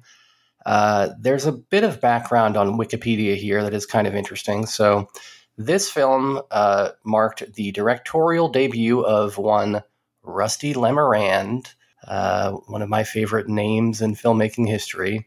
Is it Lemarande? Probably. Do I like to say Lemarand instead? Absolutely. But this was going to be his directorial debut. He began shooting it in June of '86, shot for about 40 days, and then showed what he had to Golan and Globus at Cannon Films, who didn't like what they saw. I guess he had shot some sort of a Christmas-themed opening because this was going to be opening on Christmas. But when they missed their release date, that stuff had to be scrapped, and just overall, they didn't like what they saw. And so they booted him. You know, he thought that maybe by showing this footage, they would say, okay, cool, we're going to give you some more money to finish the movie. But they didn't do that. Instead, they offered the movie to Albert Pune to finish, who came aboard to finish this movie on the condition that he could also film Alien from LA at the same time. I guess for under $1 million, because he was going to basically reuse all of the same actors. In some cases in the same roles, in some cases in different roles, and all of the same crew and same sets and all this stuff. And that's what happened, So Albert Pune ended up finishing this movie for Rusty Lemarand. According to him, only the first 8 minutes of this were actually directed by old Rusty, which is not a whole lot of it. And it's probably before they even get underground, to be honest. And this is what we're left with. A little bit of context on Rusty Lemarand. He's the guy who wrote the movie Electric Dreams, which stars Harold from Twin Peaks, everybody's favorite Twin Peaks character. That I recently saw Electric Dreams, and I thought it was kind of interesting. Have you seen that movie? I don't think so. The movie I'm thinking of we did on the show, so I'm guessing it's not that since you had never seen it. Yeah, this is the one where a guy falls in love with a computer. It's kind of like a version of Her, but from the 80s. Okay, yeah, I think I have seen that movie. Did we not do that on the show? Maybe we did.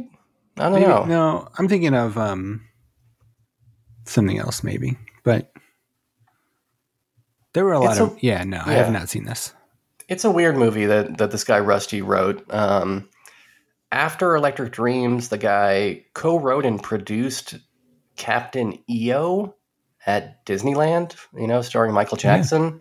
Yeah. And I guess it was Rusty Lemarand who proposed adding physical effects like smoke and strobe lights to the experience. And so for that reason, people call him the father of 4D. It's kind of exciting, right?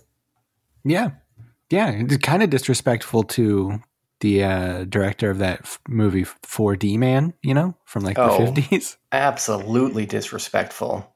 Mm-hmm. Only the latest in a long line of disrespects paid to that man. So, but anyways, so that's who Rusty Lemarand is. That's a little bit of context. Let's talk about the plot of this movie, which is Journey to the Center of the Earth, but it's a little bit different this time.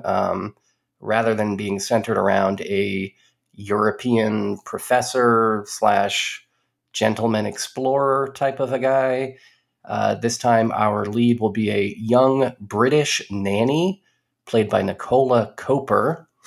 Her character's name is Christina, and she gets sent to Hawaii early on in the movie to take care of what I think she thinks at first will be a kid. She's going to be a nanny, but she gets there and wouldn't you know it, she's going to be taking care of a heavy metal guy's pet dog. It's kind of interesting, right? I guess so. It's kind of a weird twist for this movie, right? Yeah, I mean, I guess they replaced that duck or that goose or whatever from the books and some of the movies with this cool dog.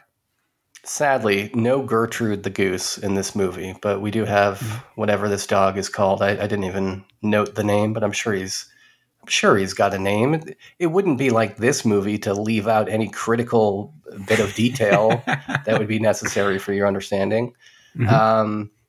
I should note that this heavy metal guy, who is named Nimrod, is played by Emo Phillips. But I didn't know that when I watched this scene the first time. Doesn't look like Emo Phillips whatsoever, despite this coming out the same year as UHF, a movie in which Emo Phillips looks like Emo Phillips. Here, not at all. I did not notice that it was Emo Phillips in this scene, but there is a scene later that I think is like one of the dream sequences. Yeah. Where he's like off in the background and he like waves and like that's it. Like he doesn't even say anything. Yeah. So I saw him there. But yeah, despite the fact that he's in this movie for 5 seconds and does not talk, he is top billed. Yeah, he's top billed. It's one of many interesting choices in the billing. Mm-hmm.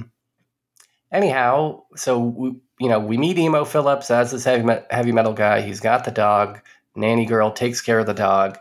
The first thing that she does is she's heading down to the beach with a couple of guys that include the one kid from Weird Science. What's his name?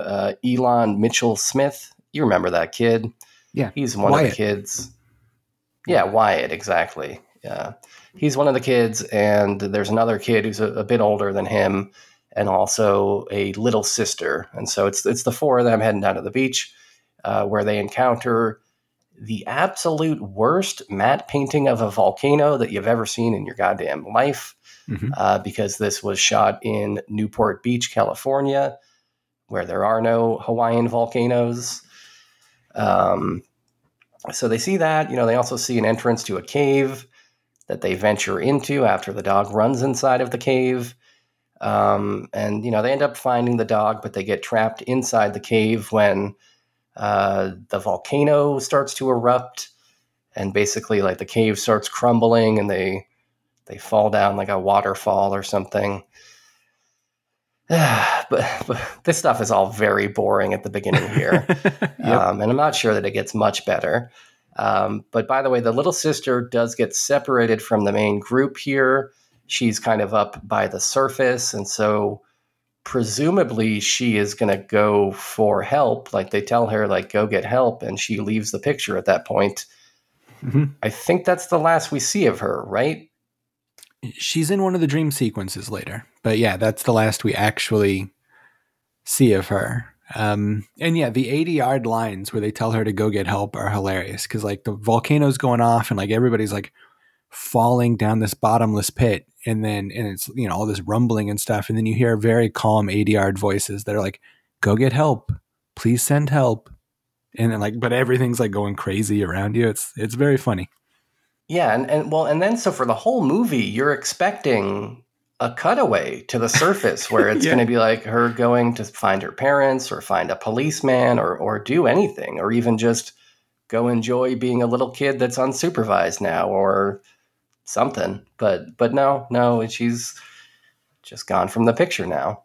But anyhow, now we're in the cave and we're, walking around these cave sets, and the sets are all right. I mean, nothing too incredible, kind of gray looking, but there are like some big waterfalls and stuff in these caves that I guess are kind of impressive to think of. Like, I guess they had to build these waterfalls. Most Hollywood studio sets probably don't come with a waterfall pre-installed. So, that's kind of cool, I guess. But yeah, these sets are probably the best like production design part of the movie, I would think, because once they get to the center, Atlantis sucks, just like it did last time. Well, I disagree with that, but we'll get to that. But in terms of caves, not bad, but also not that fun. Like if you look at the 1950s version, that's a fun cave. It's got those colorful giant mushrooms and all this stuff. This is very gray, all of this stuff here. Mm-hmm. So they, Yeah, go ahead. Yeah, it's very like they could add some color in there for sure. Like the other ones in the other movies, like at least these caves are like sparkly and a little colorful and stuff. But yeah, these are very, very drab. Yeah, so they just kind of bumble around these drab-looking caves for about 10 minutes and then decide to take a nap. And I'm watching this thinking, well, that sounds great, but I've got the responsibility of having to watch this whole fucking thing. So they take a nap while I stay awake watching this. And what I get for my effort is a couple of dream sequences. The first dream sequence is from the little boy, the weird science kid, and it's basically a Star Wars, I guess. He's kind of like fighting some Bantha type guys running around doing a Star Wars. And as you mentioned before, like Emo Phillips shows up in like a wide shot for a half second, looking more like Emo Phillips, but still very easy to miss because it's just a half second and it's just a wide shot and he doesn't say anything. And overall, this dream is like very weird and not very good, but it's sort of exciting. And probably, honestly, my favorite part of the movie is this 2-minute dream sequence that doesn't make any sense and has nothing to do with the rest of the movie. And it's followed up. Oh, well, you like this? Well, yeah, I do like the dream sequence. What I was thinking when this happens is because like the dream sequences, I think are like they're pretty long. I mean, I think it's like 5 minutes. There's 2 of them back to back. One character has a dream and then another one does. And it's like pretty long. And I was like, okay, so this character is like having a dream of the future of how the movie is going to end, I guess. Like they're kind of, telling us what's going to happen in the dream. And maybe this kid's like a psychic or something like that, I guess. And then, like you said, nothing ever happens with it. Like that's not how the movie ends. We're just showing the kids like battling these huge creatures with laser guns and like the little girl's back and Emo Phillips is there and all this crazy stuff. And you expect that to be the movie, because otherwise, why would it be there? Like just this weird, random, non sequitur dream. So then when after watching this movie and being baffled by that, I read that, it's the 2 different movies. Like they kicked the guy off the one movie and then Albert Pune took over. So I think this is just footage from the movie that was scrapped. And they were like, well, we have all this footage. What should we do with it? And they're like, just throw it in. Why not? Just throw it in as a dream. That way we can use this footage and pad out the runtime, even though it makes no sense whatsoever. Because this movie, if you take off the opening and ending credits, it's only about 60 minutes long. So they did have to pad things out quite a bit to make this a real movie. And I'm fairly sure that's one of the tricks they used, is to just take this footage that now they had no use for and just make it a dream. Why not? Yeah, I mean, I think that is very likely. I mean, it could be footage, as you're saying, that Rusty Lemarand shot. Mm-hmm. It could also just be footage that Albert Pune shot and didn't know what to do with. But it doesn't seem like it was supposed to be a dream initially. Yeah.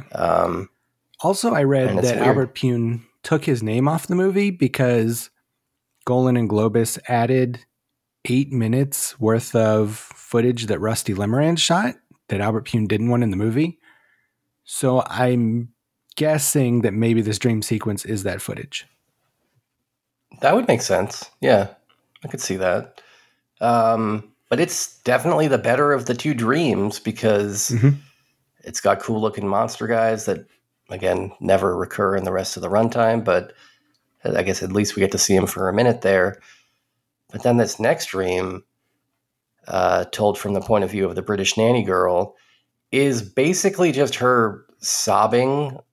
Like she's just like sitting there crying with the older boy, and she has like a tender moment with him, and there's absolutely no bantha creatures in it at all. So pretty boring. And then after that, we're back to aimlessly bumbling through darkly lit all gray sets. And then after some time, they bumble their way into Atlantis, where we get to see pretty much the same exact sets that we saw in the last movie, sets that I like, that I think are kind of cool.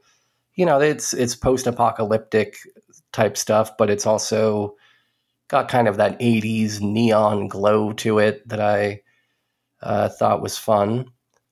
And it's here that we meet. You're not into it, though. Well, maybe I was being a little too harsh when I said it sucked earlier. I mean, it's cool. It's definitely where Albert Pune wanted to put the most time at in both movies is these sets. So yeah, they're fine. Maybe I was just a little down on them because it's the same sets. Like, it's just very obviously like the same sets that we just saw a couple of weeks ago. So maybe that's why I'm down on them. But they're fine. They feel to me akin to the kind of stuff you might see in a Frogtown sequel, you know? Yeah, for sure. One of the good Frogtown sequels, not the later ones where they're just walking around the desert. Of course, yeah. I would never compare this to a movie that is just a rehash of earlier movies, you know? Yeah, understandable. But it is here in Atlantis that we meet a Helena Bonham Carter type gothic witch kind of a lady who tells them that they are in fact at the center of the earth, which I don't think one of these Atlanteans would say. Like, based on what we know from the prior movie, I don't even know that they know that they're in the center of the earth. Like, they're aliens who crash landed and ended up down there. Like, I thought that they just thought that's what the planet, I don't know. So She was weird. And also, I was really confused because for a long time watching this, I thought that they were going to reveal that this like gothic witch type lady was Kathy Ireland in gothic witch type lady drag, but they never reveal that. And I guess that's not the case, despite me kind of seeing a resemblance in some scenes of like, if Kathy Ireland like scrunched up her face and tried to look like a weird looking witch lady, she could probably pull this off. Did you get that feeling, or am I completely alone in that? Well, yeah, I knew that Kathy Ireland's like second top build, so I was watching out for her. So I did kind of feel like, maybe, that she would be down here and that she would be that character for like a second. But then I didn't really care enough to like keep thinking that, I guess. I was just like, let's just let this movie end, I guess. Because it would kind of make sense that like her character, who is hiding from this Atlantean government, that she would adopt like a disguise like this. And then it would make sense that she would then be helpful to the other humans from the surface. Like, otherwise, like, who is this character? Why is she the only Atlantean that is pro surface dweller? And like, what fucking role? Like, none of it makes any sense, dude. Yeah.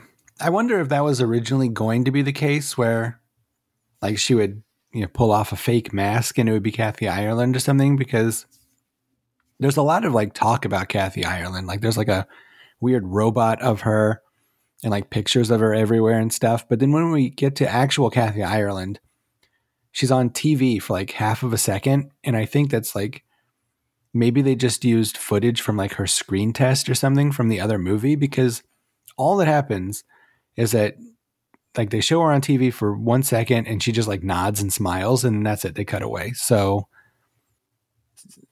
I have to imagine that maybe they had bigger plans for her at some point, but then couldn't afford her for 2 movies or something. I don't know. Yeah, it's weird. But then you wonder, it's like, if you quote unquote put Kathy Ireland in this movie in terms of like, she does have, I guess, 1 second of screen time on a TV and she is credited like prominently. Does she then get paid like as if she had done any work on this movie? Like, I don't know. It seems like a bad value to me. If I'm Golan Globus, notorious cheapskates. I'm not paying an actress who doesn't even show up to set. Yeah, I wonder. I mean, maybe if by saying that this is an actual sequel to the first movie, maybe there's some sort of loophole there where you don't actually have to pay her twice or something. Like maybe that Oh, yeah. is how I they could got see away that. with it. Yeah, I could see that for sure. Yeah, I don't know. But yeah, it is definitely weird. Anyhow, we then meet up with some of the other Atlantean characters that we met last time, including the German professor guy, who I noted this time is played by an actor named Lochner de Kock. Lochner de Kock is his name. It's kind of a cool name. There's also a lady with a hairy eye patch, who I don't remember from the first movie, but I'm looking it up now, and it looks like she was in that first movie. In fact, that actress played 3 different roles in Alien from LA, including this role with the hairy eye patch. But yeah, she's back. And I like her because at one point they do like an extreme close up on her, and she's like screaming, and the eye patch like comes a little loose, and you can just see her eye underneath the eye patch. Like there's no reason for her to be wearing an eye patch because she has a full eyeball underneath it. And it's like I just found it to be a funny mistake in the movie. Well, I mean, maybe they were trying to make us giggle. Let's give Rusty Lemmerand and Albert Pune the benefit of the doubt. Maybe they knew that that's what they were revealing to us, but I kind of doubt it. What I do know is that the plot at this point starts to revolve around these human experiments that they're doing, where they're basically trying to, like, mad science surgery some other Atlanteans into looking and acting like Kathy Ireland. And they end up with some very grotesque results. And so, of course, the British nanny girl from the surface starts to lead a revolution of these fake Kathy Irelands, but not for long, because then the movie just suddenly ends.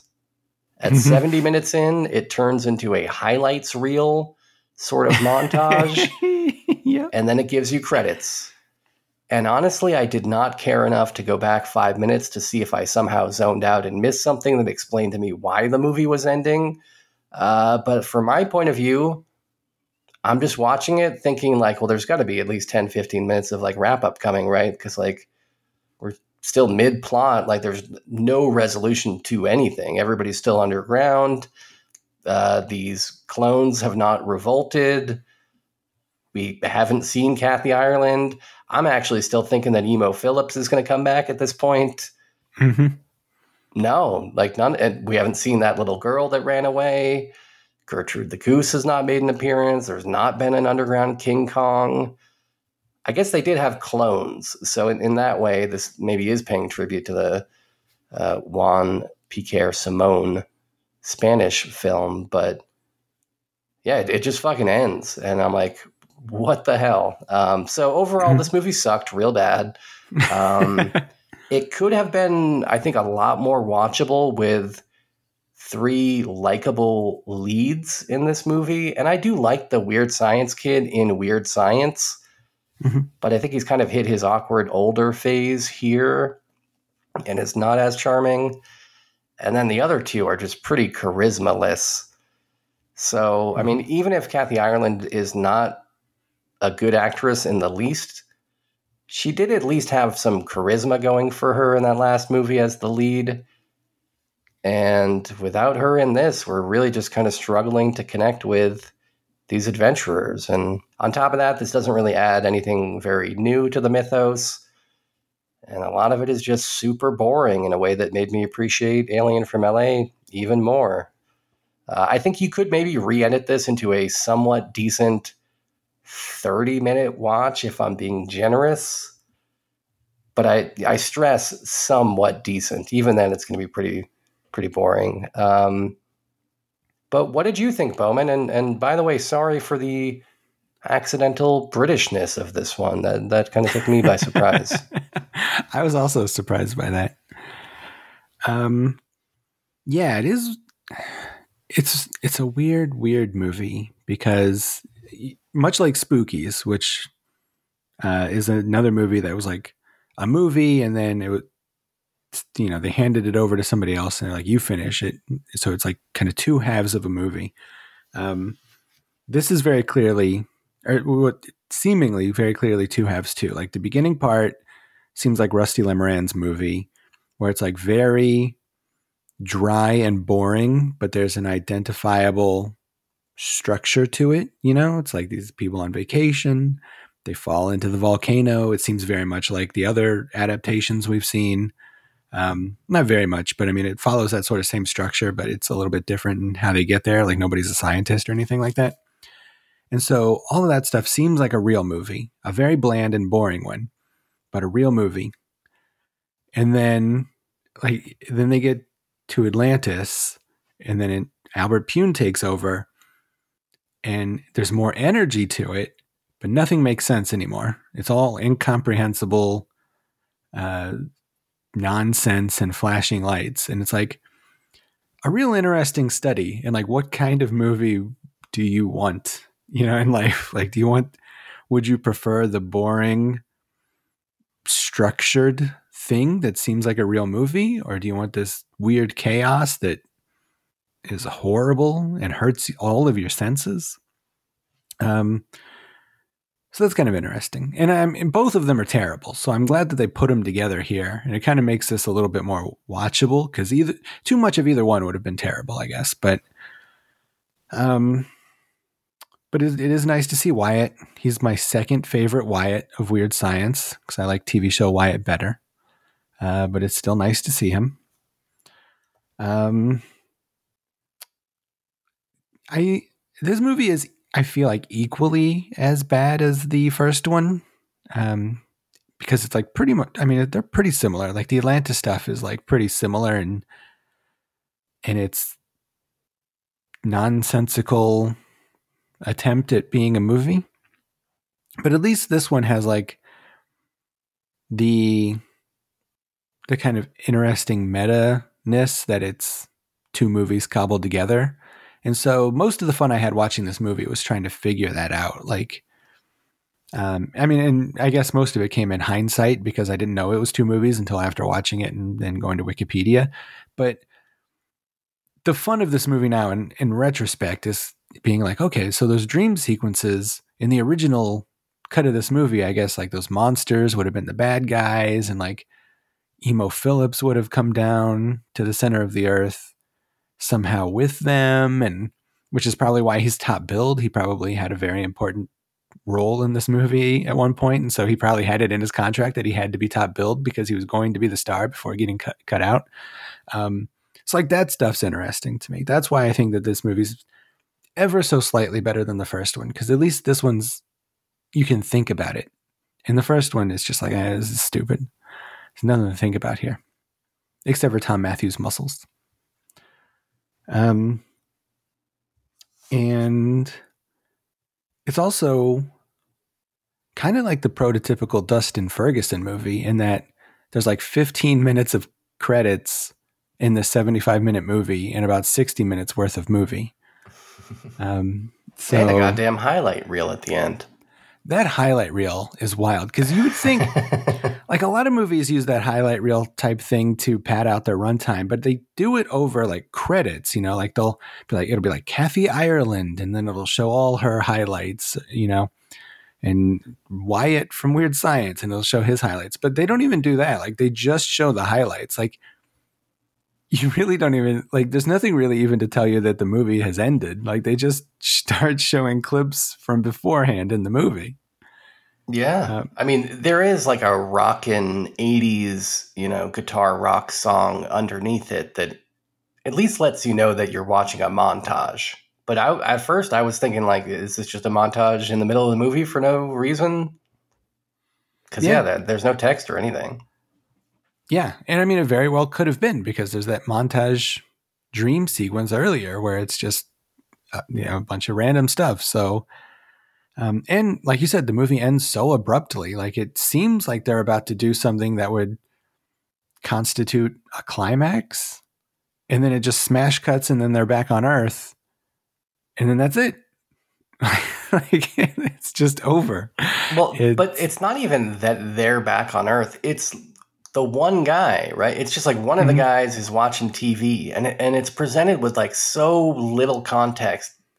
I was so confused at the end of this movie, man. Like we've watched a lot of movies on this show, but I feel like this one pays maybe the least respect to like narrative convention. This is like one of the biggest messes that we've seen. Yeah, definitely. Most of what happens in this movie, I learned from you just now talking about it. Well, and that's only because I was up all night with my bifocals and notebook, you know? Okay, now it makes sense. Yeah, it is wild. And all Albert Pune had to do was like maybe 30 minutes of narrative. And I mean, that's under I think the assumption that I'm fairly sure is correct is that Rusty Limerand made all the Hawaii stuff. Like everything before Atlantis is probably Rusty Limerand. So all Albert Pune had to do was the Atlantis stuff and cobble some sort of narrative of what happens to these people when they're in Atlantis. And he fails miserably to come up with half an hour of story. And in fact, like the three leads kind of disappear once they get to Atlantis. Like he sort of just starts over in terms of the movie once you get to that point. Like they're kind of like wandering around in the background and stuff, but yeah, largely if you forgotten. look at this from like Canon Films perspective, they got a bad deal because like Albert Pune is like, I'll finish this movie if you let me make my own. I don't know that he finished this movie. I think his concern was just make an alien from LA. And then he's like, I'll use my outtakes from that to just pad out this piece of shit. Yeah, I think so. I think that's what happened, which is probably why Alien from LA got released first, because it was more. Yeah. It was a movie, more so. I mean, kind of. And I think probably to this day is the better known film. I mean, this one probably suffers from the fact that the title just gets lost in the shuffle with every other adaptation, and Alien from LA stands out. But, Bowman aside, I think Alien from LA probably has more fans than this one. Yeah, I think that's probably true. Definitely true. Definitely true. And I mean, part of that might just be because this is probably buried. Like, I can't imagine that this is probably not even on like DVD. It's on Tubi, but I'd be surprised if this had any sort of like release. Whereas Alien from LA, I think there might even be a Blu-ray of that. Like, yeah, it's got a nice Vinegar Syndrome Blu-ray or whatever. Yeah. So part of it might just be that got pushed out a little bit more.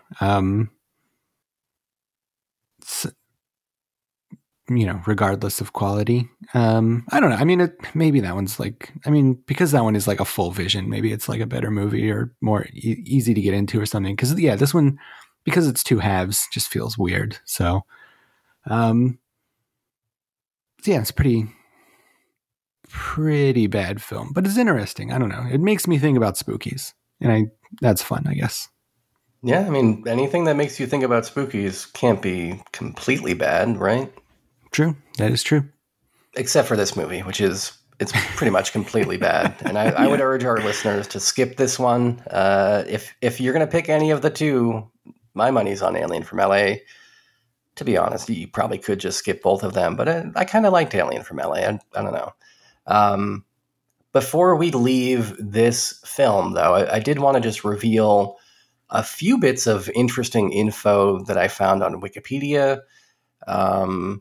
First of all, although not credited, the score for this film is from George Clinton, who scored two other canon movies, Avenging Force and American Ninja 2. And in an effort to save money, they just reused his scores. They chopped him up and put him in this.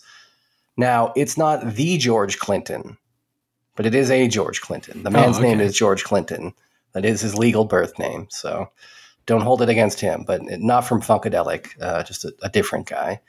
And then in terms of the actors in this, I was real bored watching this. I don't think you can hold that against me. I think I'm well within my rights to be bored while watching this. And so I went over to Wikipedia and I was, clicking around on these actors that are involved in this film. And I noticed three of the actors, the main three actors in this, have kind of interesting life stories or personal life sections on Wikipedia. So I thought I would highlight what I found here in these personal life sections. So starting with actor Paul Carafates. Paul Carafates. I don't know how the hell you say this guy's name, but he played Richard in this. And it says on his Wikipedia page, in 2019, Paul alleged that he was the mystery man that Demi Moore slept with the night before her marriage to Freddie Moore in 1981, as detailed in her memoir, Inside Out. It's kind of exciting, right? Very exciting. Very scandalous. Yeah. And he's spilling beans on that, in 2019, like 40 years later or whatever. Some more dirt. Nicola Cowper, who plays the British nanny Christina in this, her Wikipedia personal life section says a pretty interesting thing. So Cowper is the younger sister of twin actresses Jackie Cowper and Jerry Cowper. She was in a long-term relationship with Tony McCann, a convicted armed robber who served a 15-year jail sentence for holding up a Lloyd's bank and stealing 9,000 pounds in 1988, which, by the way, 9,000 pounds doesn't sound like that much money. Yeah. But what's interesting is her older sister, Jerry, also fell in love with and married McCann's accomplice in that robbery, a guy named Mark Foley. It's kind of weird that her sister and her would both fall in love with these bank robbers. And then she would go on to have twin daughters of her own born with this bank robber guy, McCann. I guess they live in Twickenham, these kids, together with her mother. But in April 2008, McCann was found guilty of murdering a 33-year-old man and sentenced to a minimum of 21 years imprisonment. He died of liver and kidney cancer in prison in 2020. So a life of crime for the McCann clan, I guess, and kind of weird that the Cowper clan got mixed up with them. Kind of scandalous. But maybe the biggest scandal of all, and I couldn't believe this, on the Wikipedia page for Elon Mitchell Smith, the kid from Weird Science, it says in his personal life, he is an active tabletop gamer and an organizer of tabletop game events in Southern California. Oh, okay. Maybe the most scandalous thing of all. I like it. I hope to one day play a game of Warhammer with him. Yeah. I'm going to scope out all the shops. Ask him what the fuck this dream sequence in this movie was all about. How is this original movie supposed to go? Please tell me. Yeah.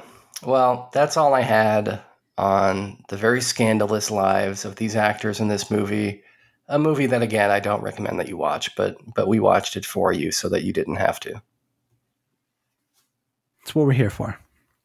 Yeah, that's what we do week after week. Yeah. Well, next week we're going to be watching a movie.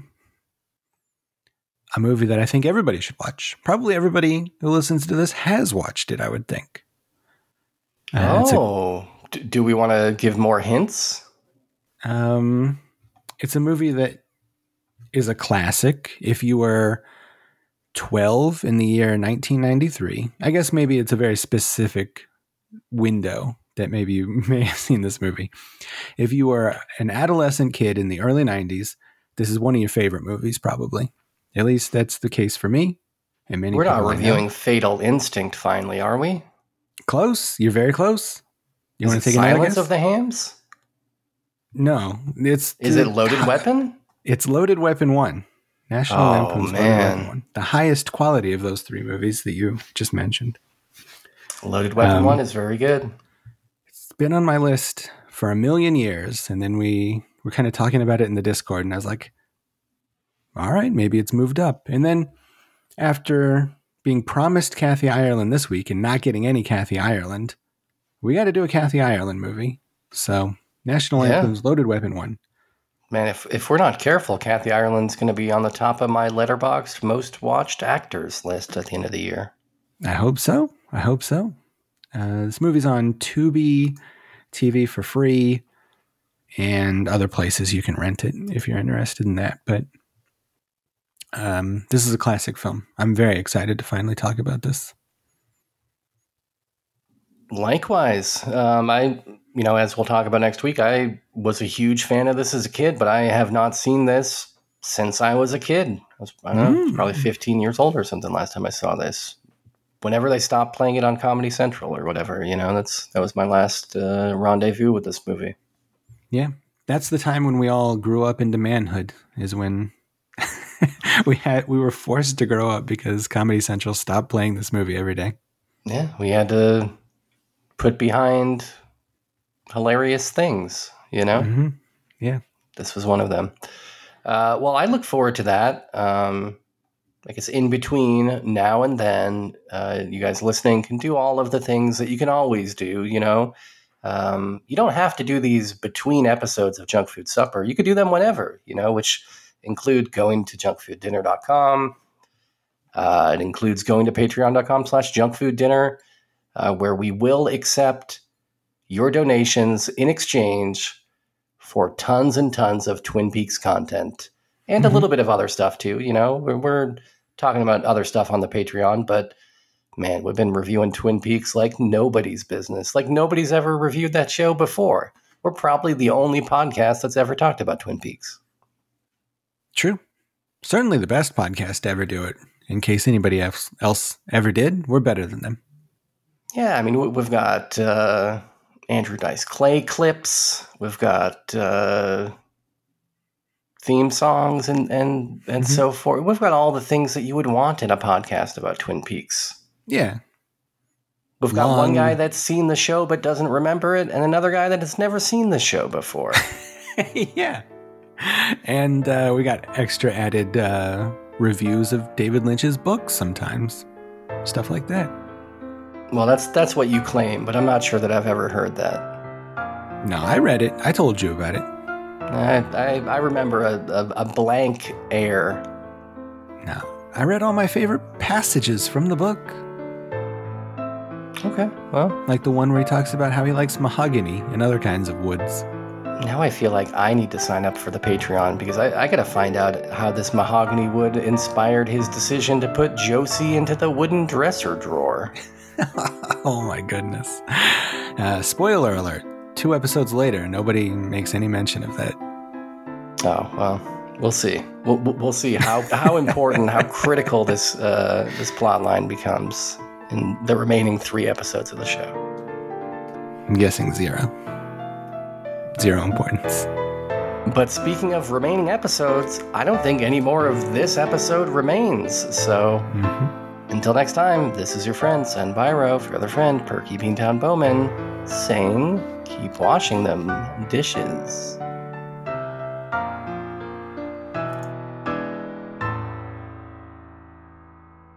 All right, I'll take it.